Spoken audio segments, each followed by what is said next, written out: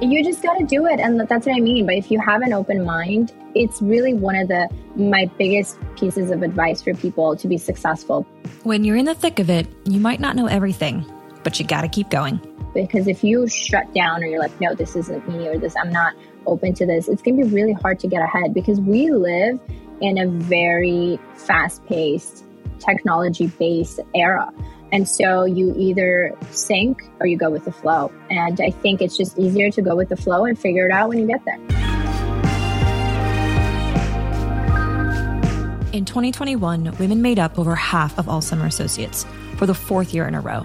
Yet equity partners in multi-tier law firms continue to be disproportionately white men. Only 22% of equity partners are women. We would like to see that change. Hello, and welcome to Law Her, the show where we celebrate the trailblazing attorneys and entrepreneurs who are changing the game for women in the legal field. Be inspired by their stories, learn from their mistakes, build community, and look forward to the future they're helping build for the next generation of women in law. I am Sonia Palmer, your host and VP of Operations at Rankings, the SEO agency of choice for personal injury lawyers. This is Law Her. West Coast Trial Lawyers is one of the fastest growing firms in California, boasting 15 brick-and-mortar locations. Exponential growth requires omni-channel marketing and an incredible intake team. Associate Liana Khachatryan orchestrates intake for the firm. She manages the intake team and assigns on-call attorneys for 24/7 coverage. Today, we discuss finding the practice area that best suits your lifestyle, how to vet calls, and accepting the cases that fit with the business model. And she explains how doing it messy and figuring out along the way is often the best policy. Here's Liana on when she knew she wanted to be a lawyer. Let's dive in. 8-year-old Liana knew she wanted to go to law school. And I actually can pinpoint the day. We had a career day in my 4th grade class. I was 8. I don't know what lawyering is or, at best I knew what doctors are. And so that was my sort of first introduction to being a lawyer. And I remember I went home and I was like, Mom, I'm going to be a lawyer. And she was like, okay, great, but I'm sure you'll change your mind a million times. And I haven't. What kind of drew you to the legal space then? The older I got, the more I realized that it is the type of field where there's so many opportunities, right? You can go to law school and go into politics. You can go to law school and become a lawyer. You can become a judge, And the more I started interacting with people who were in the field or in law school, the more I realized that every stage is different. You're in law school, it's one kind of experience. You're out of law school, you're a clerk, you're an extern, whatever it is, it's a different kind of experience. And it shapes you as a human being. And when I actually got to law school, it was probably one of the most humbling experiences of my life. I mean, it's a hard journey to get to law school in the first place. And, you're smart, you have to get good grades. And, I just kind of lived my life thinking I'm this hotshot, smart person. And I got to law school and everyone is smart and there's super smart people. Every step of the way, it was what I thought it was going to be. And it has shaped who I am today. And it's taught me so much. And, like I said, it's humbled me. It is, helped me develop tough skin. And I don't know if I'd be able to do that in any other field, really. And we see this progression, kind of like you said, you start in law school, which is sort of a unique education experience.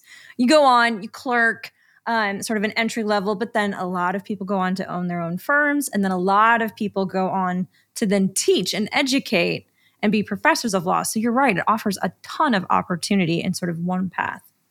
So did you try on different types of law before coming to personal injury? As a matter of fact, I guess my story is kind of funny, but as a matter of fact, I have always said I will absolutely not do personal injury. Here we are. So I did do a bunch of different things. When I was in law school, the first summer between 1 and 2L, you obviously start applying for externships. And so I met with the district attorney's office in Orange County. They hired me on the spot. They brought me on for the first semester and I was placed at the DNA unit. And I thought, man, this is cool, And I feel like a lot of people, and I get that a lot, when I interview candidates that come into our firm, when I say, what do you want to do? Once you're out of law school, they're like, oh, my criminal law. I'm like, okay. We all do. And so I thought it was really fun. I went to court. And then I kind of started thinking long term, right? Because you have to put yourself in that position. Is this something I can do? And I realized I'm someone who's really taking these things home with me. Right. So some of the things they hear, some of the things they see, and it's just you're prosecuting people, man. You're seeing some gnarly things, to say the least, and you're hearing some terrible things. And I was like, I don't know if I am cut out for this, because I get extremely invested in everything that I do. And so, I thought, okay, maybe this isn't what I thought it was going to be. But I stayed on. They actually asked me to stay for another semester. So I was there for a year. So in the summer between 2 and 3L year, one of my professors, who I was like a research assistant for, he was friends with Judge Clarkson, who is the federal district court judge in the bankruptcy court. And he said, look, I've shown him your work. He'd love to meet you. Go meet with him. And I thought, okay. So I went in, got the job. So I clerked with him for about a year. Wasn't really loving bankruptcy, but the experience was just incredible. I mean, I was his basically like right-hand person. I reviewed so many documents and I've drafted so many things for him. And that's really what I'm saying, right? That was experience I'd probably never get in any other kind of capacity. So I did that. After law school, I actually got hired at a bankruptcy firm. I did civil litigation, and the stars kind of lined up for me. I got a random phone call from West Coast trial lawyers because they saw my old resume from when I was in law school. That was so old that when I came to the interview, I was like, where did you get that? Apparently, I had applied as a law clerk like when I was a second year law school student, and somehow the resume just appeared on their desk and I was there. And something about the place, something about Nima and Alan just really gravitated me to the firm. And I thought, okay, if they're willing to take a chance on me, I'll take a chance on them. That is a testament to you, because West Coast is one of the highest rated personal injury firms in California. So that's incredible. Yeah. And so when I came in, I thought, wow, this is a really big firm. There's like 30 staff. There's like 5 attorneys. So I thought, this is cool. We were in downtown. We were in a high rise. 5 years later, when I look around, this place has like quadrupled in size. We have our own building. We have over 100 staff, about like 20 attorneys. So it's been the journey of a lifetime. Yes. One of the most successful components for a law firm, and often one of the most overlooked, of course, is intake. And as supervising attorney for intake, I would love to dig into this. To get a lay of the landscape, what is your role as an intake supervisor? What are those components? I manage our intake team. We are a very high volume law firm. So any phone call that comes in goes to my team. Any conversation they have with facts comes to me. I review it and then we make a decision, yes or no, for now PI and employment, because we now do employment as well. I'm the only attorney who gets to do both at this firm. So that's kind of cool. Fun fact, I also said I'll never do employment. And here I am. So with employment, it's a little different, of course, because we actually have to review documents and text messages and pay stubs and things like that. With PI, it's a little different. It's more fact-based. What happened, their version of the story. Do you have police reports, photos? It's a little bit more real time in the moment. And the hardest part of the job is really that 24-hour a day, 7-day week commitment, because the reason we are the highest ranked is because we're open 24 hours a day. Calls are constantly coming in. They get forwarded to our team. And so I'm always available. My phone is never charged. It never has storage. That's just the life I live. So, but it's fun. It keeps me on my toes. And I can honestly say I'm the only attorney here who doesn't have the same case the same day twice. It's always something new. I do think as such a large firm, a growing firm, a successful firm, your intake process is a key component to that. And then Oh, absolutely. Do you oversee, it's 15 locations? You do all of them? Yeah, so we do all of them. It's all over the state of California. So we get calls. We actually get calls from out of state as well. And then, then it's a matter of like, let's direct these people to the right place. And look, it's not just me reviewing documents, right? A lot of times people just want to talk to an attorney. So I can get on the phone and say the same exact thing that my assistant said, and it just resonates differently. So it's a part of the job is also being available to take that phone call. I've taken calls at 2 a.m. I've walked away from dinner to take a call. I've stepped out of a movie to take a call. Like, that's part of the business. And that's why we're so successful, is because we're all willing to make that kind of a commitment. And that's what the firm landscape looks like. Yeah, commitment was the exact word I had in my head, and you said it. Yeah. So do you take cases in addition to all of this responsibility? I'm part of the pre-litigation team. So a lot of the cases are split between the three of us, and I take some of them on as well. I handle pretty much all client communications with all of our clients. So at some point in time, I'm touching base with them. I'm giving them their updates, but there are some that I handle exclusively by myself. You have a huge job. It's a really big job. It's the kind of job that I don't think a lot of people know about. I certainly didn't. And so when this opportunity was presented to me, I was like, what? No, I'm not interested. It took a lot of explaining and a lot of seeing Nima's vision, because at the time we weren't this big. And I was like, what are you talking about? You want me to sit there and do what? But now I see it, because only I know how much I do and what I do and how much time it takes, and so I get it. I see that the successful firms actually do have these positions. They do have these people who come in. Sometimes they're retired judges that handle it because it's tough. Yes. So my company rankings, we do SEO. So it's lead generation for law firms.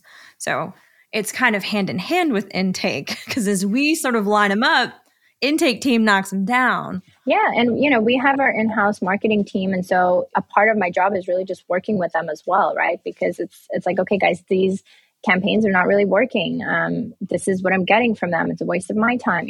It's a lot of moving parts that have to all align at the same time in the same way for a lead to be a successful lead. Yes, you can see the influx before marketing can. So it makes a lot of sense.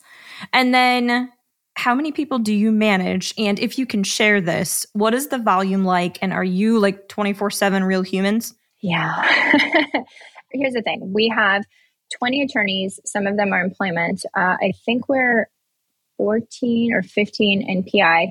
Every single day I'll assign an attorney to be, I make a schedule for the month, but every single day someone is on call, because sometimes we just have people who call at the same time and I'm one person. I can't do a lot of things. And, sometimes I have my own clients. Sometimes I have meetings that run later. I do a lot of marketing, so I'm one person. There's only so many hours in a day. So, there's a lot of help. The attorneys all are on call, sometimes on weekends, they pitch in, they'll take calls and whatnot. So really it's just a matter of working and supervising the staff, the attorneys, and working certainly as a collective, right? If we didn't all get along, I would imagine this would be a nightmare, because much more complicated. Everyone needs to be on the same page. Yes. So with that many cases coming in, you obviously can't take them all. How do you vet the calls that come in? How do you know when it fits your business model? Not everyone is calling you for either PI or employment. Sometimes people just Google, and the first firm that comes up, they see the ranking, they're like, let me call.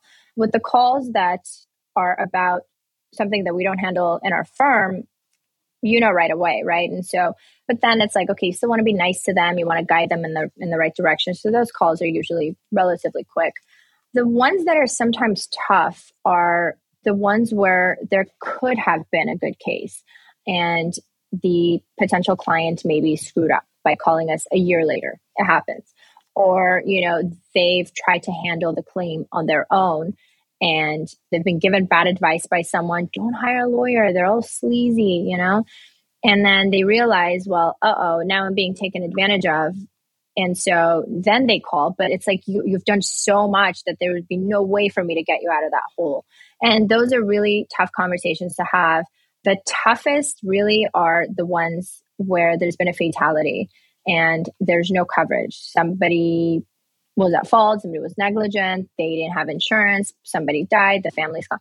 And that's another component to this, right? It's having that emotional intelligence to sit down with these people and explain so that they feel like they've been heard and they understand why you can't help them, and to the extent that I can, I always try to. If there's someone that I know that there might be even a 2% chance that they may be able to help, I'm like, I'll refer you. I'll make the phone call myself, So a big part of this is vetting through these cases. And unfortunately, we just can't take them all.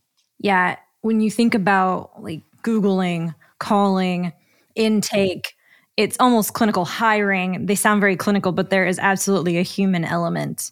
I don't litigate. And there's a reason for that. I did some of it. I've done it in law school, some of it after law school. And I was like, look, long term, this isn't my thing. I want to have a family. I want to, have kids. And I, you never know. You might be in trial for a month. So I don't do that. But that's a different kind of pressure, right? That's deadlines. That's drafting and whatnot. And then this is a different kind of pressure because you are dealing with raw emotion a lot of times. By the time you get to trial, for example, usually it's been years, now you're just kind of dealing with the facts. What I do is I'm dealing with things in the moment. I got a call from someone who had just seen their little sister run over by a car. These are conversations that you have to have, and sometimes you can't help.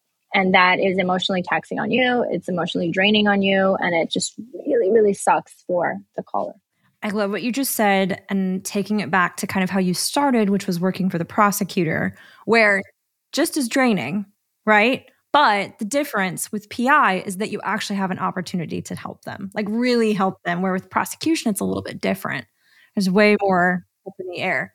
Every case is an opportunity to help someone. And it teaches you. I mean, who knows? Maybe having been at the district attorney's office, maybe that's why I have done well in this position, is because I've seen so much and I've kind of learned from so many different incredible people that human component, that human element, which I think is very important. And really, I think that's why a lot of lawyers get a bad rap, is because they sometimes become very robotic. And I've spoken to people who are successful on paper, but I'm like, I can't even talk to you.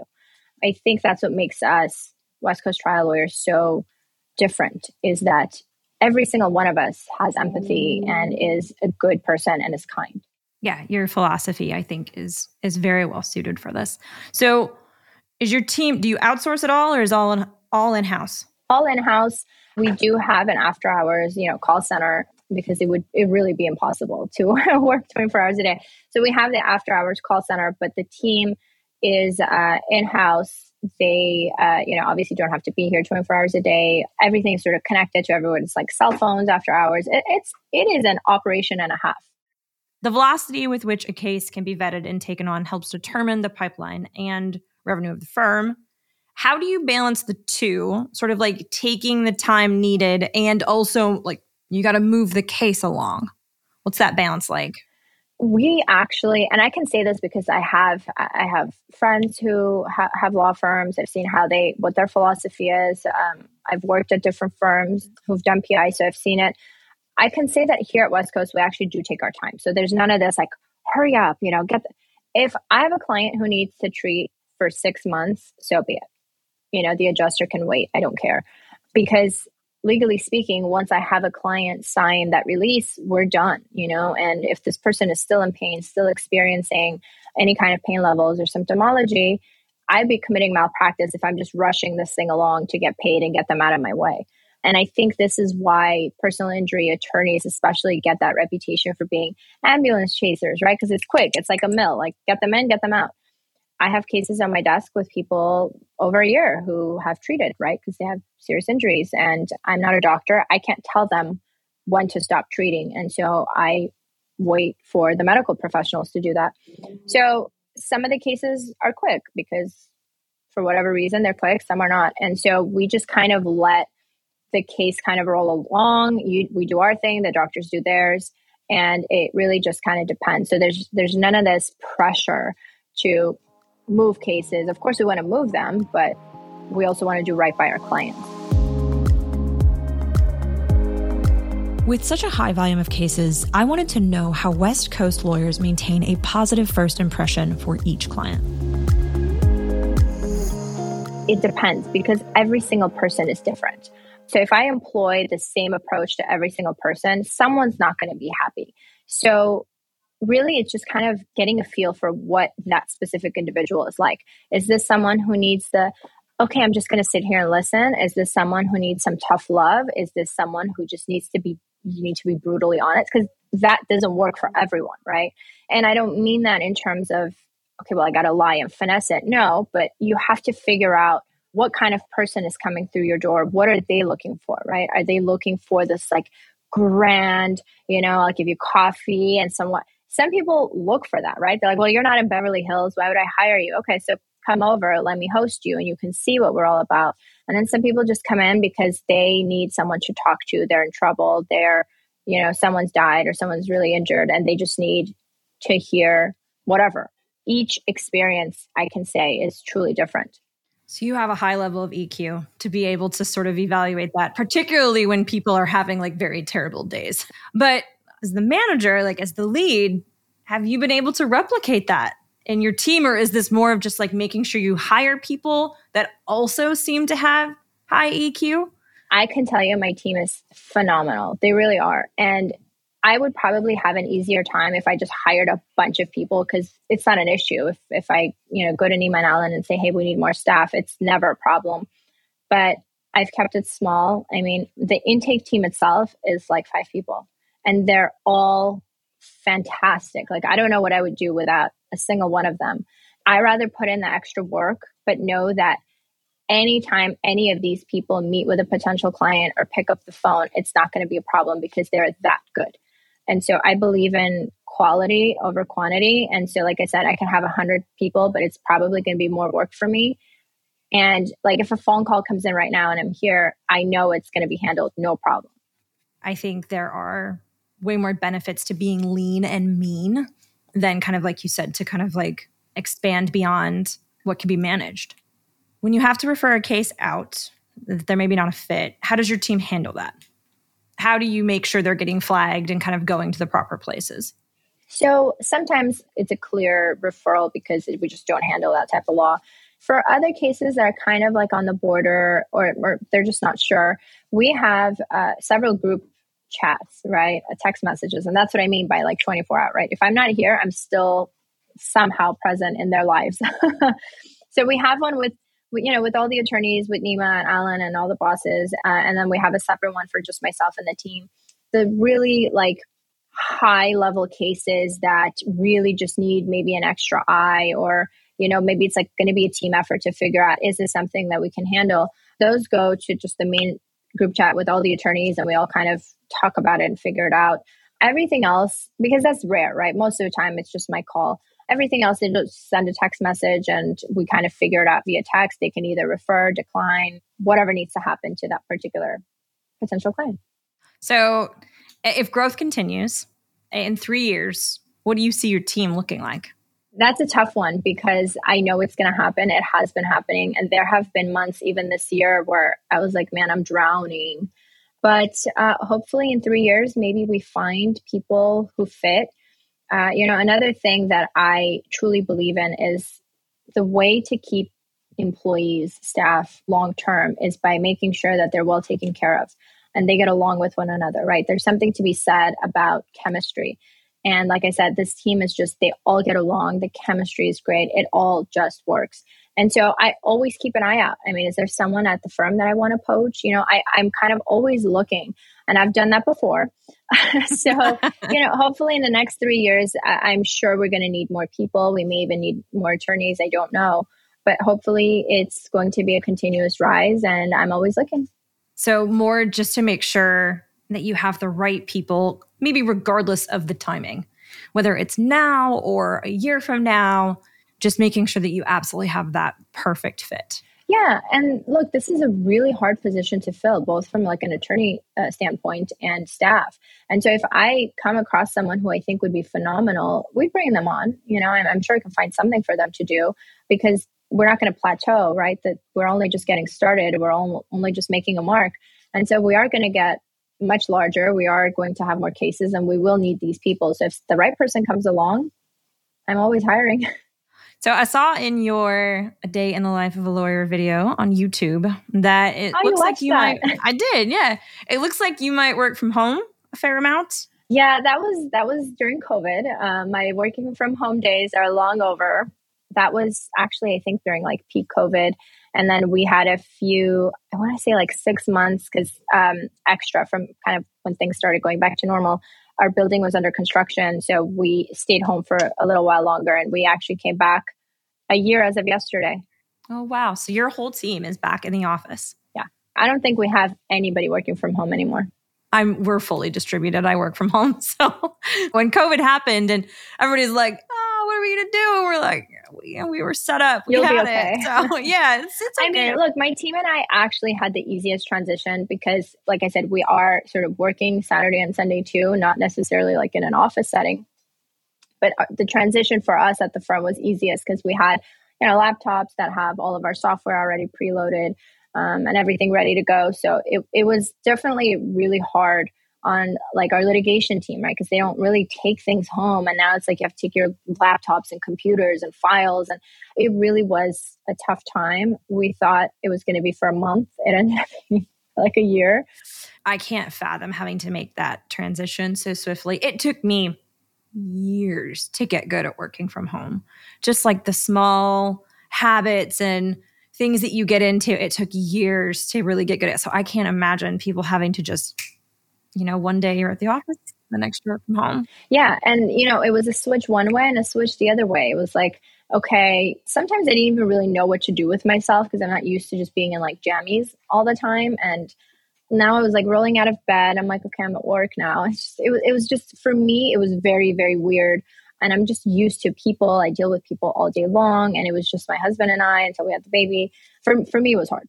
Yeah, I imagine like your position might attract people who are very people-centered, extroverts almost. So to then have to make them go home with your husband, that would be a challenge.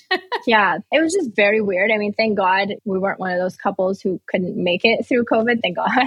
But it was challenging in the beginning because it was like, okay, you go work there. I'll take this side of the house. It was just weird. I'm glad to be back. Yeah. You're sort of always on. You're always at work. You're taking these calls. You're managing the team. You're leading the whole thing. You're a lawyer. And you have a baby and a husband. How do you take care of yourself? How do you manage all of this and still stay very effective at your job? I don't know if I have the answer to that because I'm still trying to figure it out. I was definitely really, really good at time management before the baby. COVID was a very weird time for me because like I said, we're working from home and then I got pregnant. And so that was kind of nice. That was a perk. Like I got to do my thing in peace and quiet from the comfort of my own home. But then when we transitioned back, like it was a big transition for me because it wasn't just now I'm going back to the office. Now I'm leaving a little human behind. And so now on top of everything and transitioning back, I had to figure out how to deal with the mom guilt on top of all those things. So I don't know if I have really a good grasp at how I take care of myself. Some weeks I'm really successful. I go to the gym, I hired a trainer recently. A lot of times when you're driving home, you're exhausted, right? And like by the time I get home, my daughter's up from her nap. And so for her, it's like, okay, great, mom's home. So I only really have a few hours with her before she goes down for bed. And so it's just cramming all of those things in, like making sure that she feels like she has my full attention, making sure that I've had like a second to sit down and not talk to anyone for a minute. I don't have the formula because I don't think I have the answers yet. Some days are good. Some weeks are great. Others are just a complete nightmare. I'm a work in progress. Aren't we all? I hope so. Look, I hope everyone acknowledges and accepts the fact that we all have something to learn and better ourselves every single day. Yes, absolutely. So what is next for you and your firm? I really think we're at a place where the sky's the limit. Nima Rahmani really has a vision, and it's so different than other firms, and it's so different than so many other bosses, partners, presidents, whatever you want to call them. I think anything that they put their mind to, we can achieve because he's got a fantastic team. He's got people that are really loyal to him, and he's got people like myself who really never say no. So if I need to be on TikTok doing things that I don't even understand, I'm there, I'll be there. So I think that we're just starting to leave our mark. And I think sometimes when a firm is positioned somewhat like yours is, where, like you said, the sky is the limit, that does sometimes make knowing which direction, because you can go in any direction, really, which one's best. Yeah. And it's just like Nima knows I'm all in, and so first it was Instagram, then it was these like YouTube videos. Now it's TikTok. And so in the very beginning, a podcast. Yeah. Now we're doing podcasts. I forgot. I didn't really understand TikTok. For me, I downloaded the app during COVID because I was bored out of my mind and I would just kind of scroll through it. And I was like, everyone's out here like doing dumb things. How embarrassing. And then when we started doing them, my husband was like, hey, it's kind of embarrassing. What are you doing? And I'm like, I don't get it. It's something called a trend, but we're doing them and it works. It really works. And I think you have to be flexible enough to go with the flow and go with the times, right? Because once upon a time, Facebook was huge. Who even uses that anymore? Yeah, we have billboards, but do they really do what TikTok can do and does, Yes. TikTok being digital, I think you have intent there, where with a billboard, there's no intent, like you're kind of being displayed to everybody, regardless of whether or not they've been in an accident or needing a lawyer. Or TikTok, if they found you, odds are they need a lawyer or... Exactly. But even, some of our videos are not necessarily car accident geared or personal injury centered. Sometimes they're just fun videos. And so many times people are like, I follow you because you guys are hysterical. And then we'll get the call like, hey, I remembered because I was in an accident. I thought of these guys. I think stagnation in any business, if you're not willing to adapt to new trends, no matter how kind of like silly you might think they are, that's a very quick way to kind of like lose your hold. I was the opposite with TikTok. I downloaded it and immediately was obsessed with it. And then like 2 months later, I was like, you know what? Nope. Because you're taking over my life. So I'm deleting you. I mean, don't get me wrong. I loved it. But I was like, I don't get like, why is everybody, what were some of the trends during? It was just very weird things during COVID, and like, I didn't understand, but I thought this is hysterical. Never in a million years did I think I'd be on TikTok. But, here we are. So look, you have to be able to laugh at yourself, whether you're an attorney, it doesn't matter. We're all people. We're all here doing our job, trying to make money. And you just have to have a sense of humor. You can't take yourself too seriously. Yes, I think that is very, very wise advice. What are some other things you're optimistic about? Any bright spots you see in the future? In terms of work, I'm just looking forward to the next chapter, like to see where we're going to end up. I mean, is it a TV show? Is it a huge podcast? I mean, who knows? I think we're going places and I'm really excited to be a part of the journey. Yeah, I like your attitude, sort of like in the thick of it, in the weeds, not really knowing, but doing it anyways. Sometimes you just got to do it anyways. You just got to do it. And that's what I mean. But if you have an open mind, it's really one of my biggest pieces of advice for people to be successful, because if you shut down or you're like, no, this isn't me, or this, I'm not open to this, it's going to be really hard to get ahead, because we live in a very fast-paced, technology-based era. And so you either sink or you go with the flow. And I think it's just easier to go with the flow and figure it out when you get there. If you were not a lawyer, what would you be? Oh, this is easy. I get asked this all the time. And so my answer is, if I had the patience for med school, I would absolutely be a plastic surgeon. The gory, the cert, I love it. There's something about it that I just sit there in front of the TV and I'm like, it's so cool. If you are still figuring out how to juggle your life, being a lawyer, managing a team, being present for your family, caring for yourself, and maybe even leaving room for fun, that's okay. Figure it out as you go. You will find your way. A huge thank you to Liana for sharing her story and unbelievable insights with us today. You have been listening to Law Her with me, Sonia Palmer. For more about Liana, check out our show notes. And while you're there, please leave us a review or a 5-star rating. It really goes a long way for others to discover the show. And if you want to know more about the nuts and bolts of marketing with West Coast Trial Lawyers, check out episode 144 of Personal Injury Mastermind with Chris Dreyer.